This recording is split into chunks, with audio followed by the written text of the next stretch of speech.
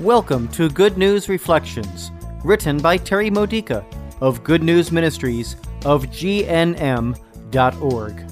Building your faith for everyday life, using the scriptures of the Catholic Mass. Thursday of the first week of Lent.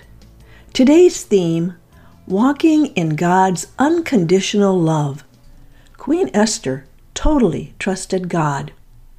She knew that she could count on his help as she spoke boldly to her husband, the Persian king Xerxes, who was planning to murder the Jews who lived in his kingdom. By daring to stand up for her people, she endangered her own life. Her faith in God's love gave her the courage to make a difference in the lives of others. To this day, the Jews commemorate her courage in the Feast of Purim. The writer of our responsorial psalm also knew that he could count on God's help for the same reason. God loved him. Are we that confident? We have visible proof of his love, which the psalmist did not have. Jesus, who died on the cross for us. So why do we so often act as though we're not sure that he truly loves us? Jesus says in today's gospel passage from Matthew chapter 7, verses 7 through 12, that we find what we seek. If we're seeking God's love, we find it. If we're seeking God's help, we find it. Jesus shows complete confidence in God's love for you when he says, "Knock and the door will be opened for you." The problem is, we stand at the door and knock, and knock, and knock. Jesus is calling out to us, "Come in, it's not locked." But we don't believe it. Something childishly immature in us is convinced that we don't deserve it.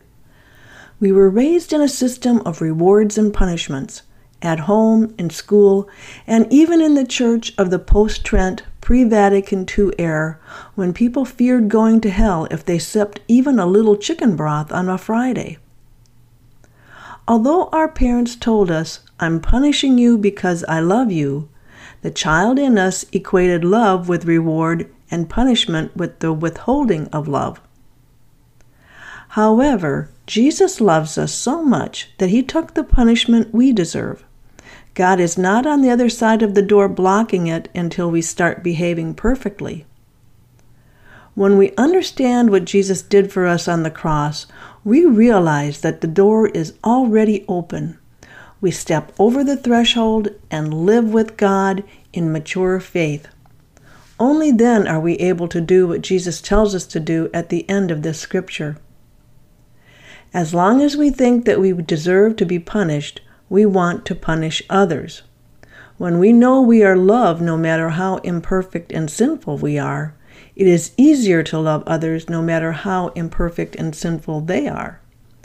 We treat others the way we want to be treated, because the question of who deserves what no longer matters. Forgive yourself for everything and anything that you don't like about yourself. Make a list and nail it to the door of God's kingdom. The Father will interpret that as a good, loud, resounding knock, and he will open the door wide. Now enter into his love by choosing to love yourself without limits or conditions. This has been a Good News Reflection by Good News Ministries of GNM.org. For more faith builders or to learn more about this ministry, come visit our website. You'll find Good News Reflections available by email and text message, online retreats, prayer resources, and lots more to help you know the Father's love and grow closer to Christ and be filled with the Holy Spirit. Visit GNM.org today.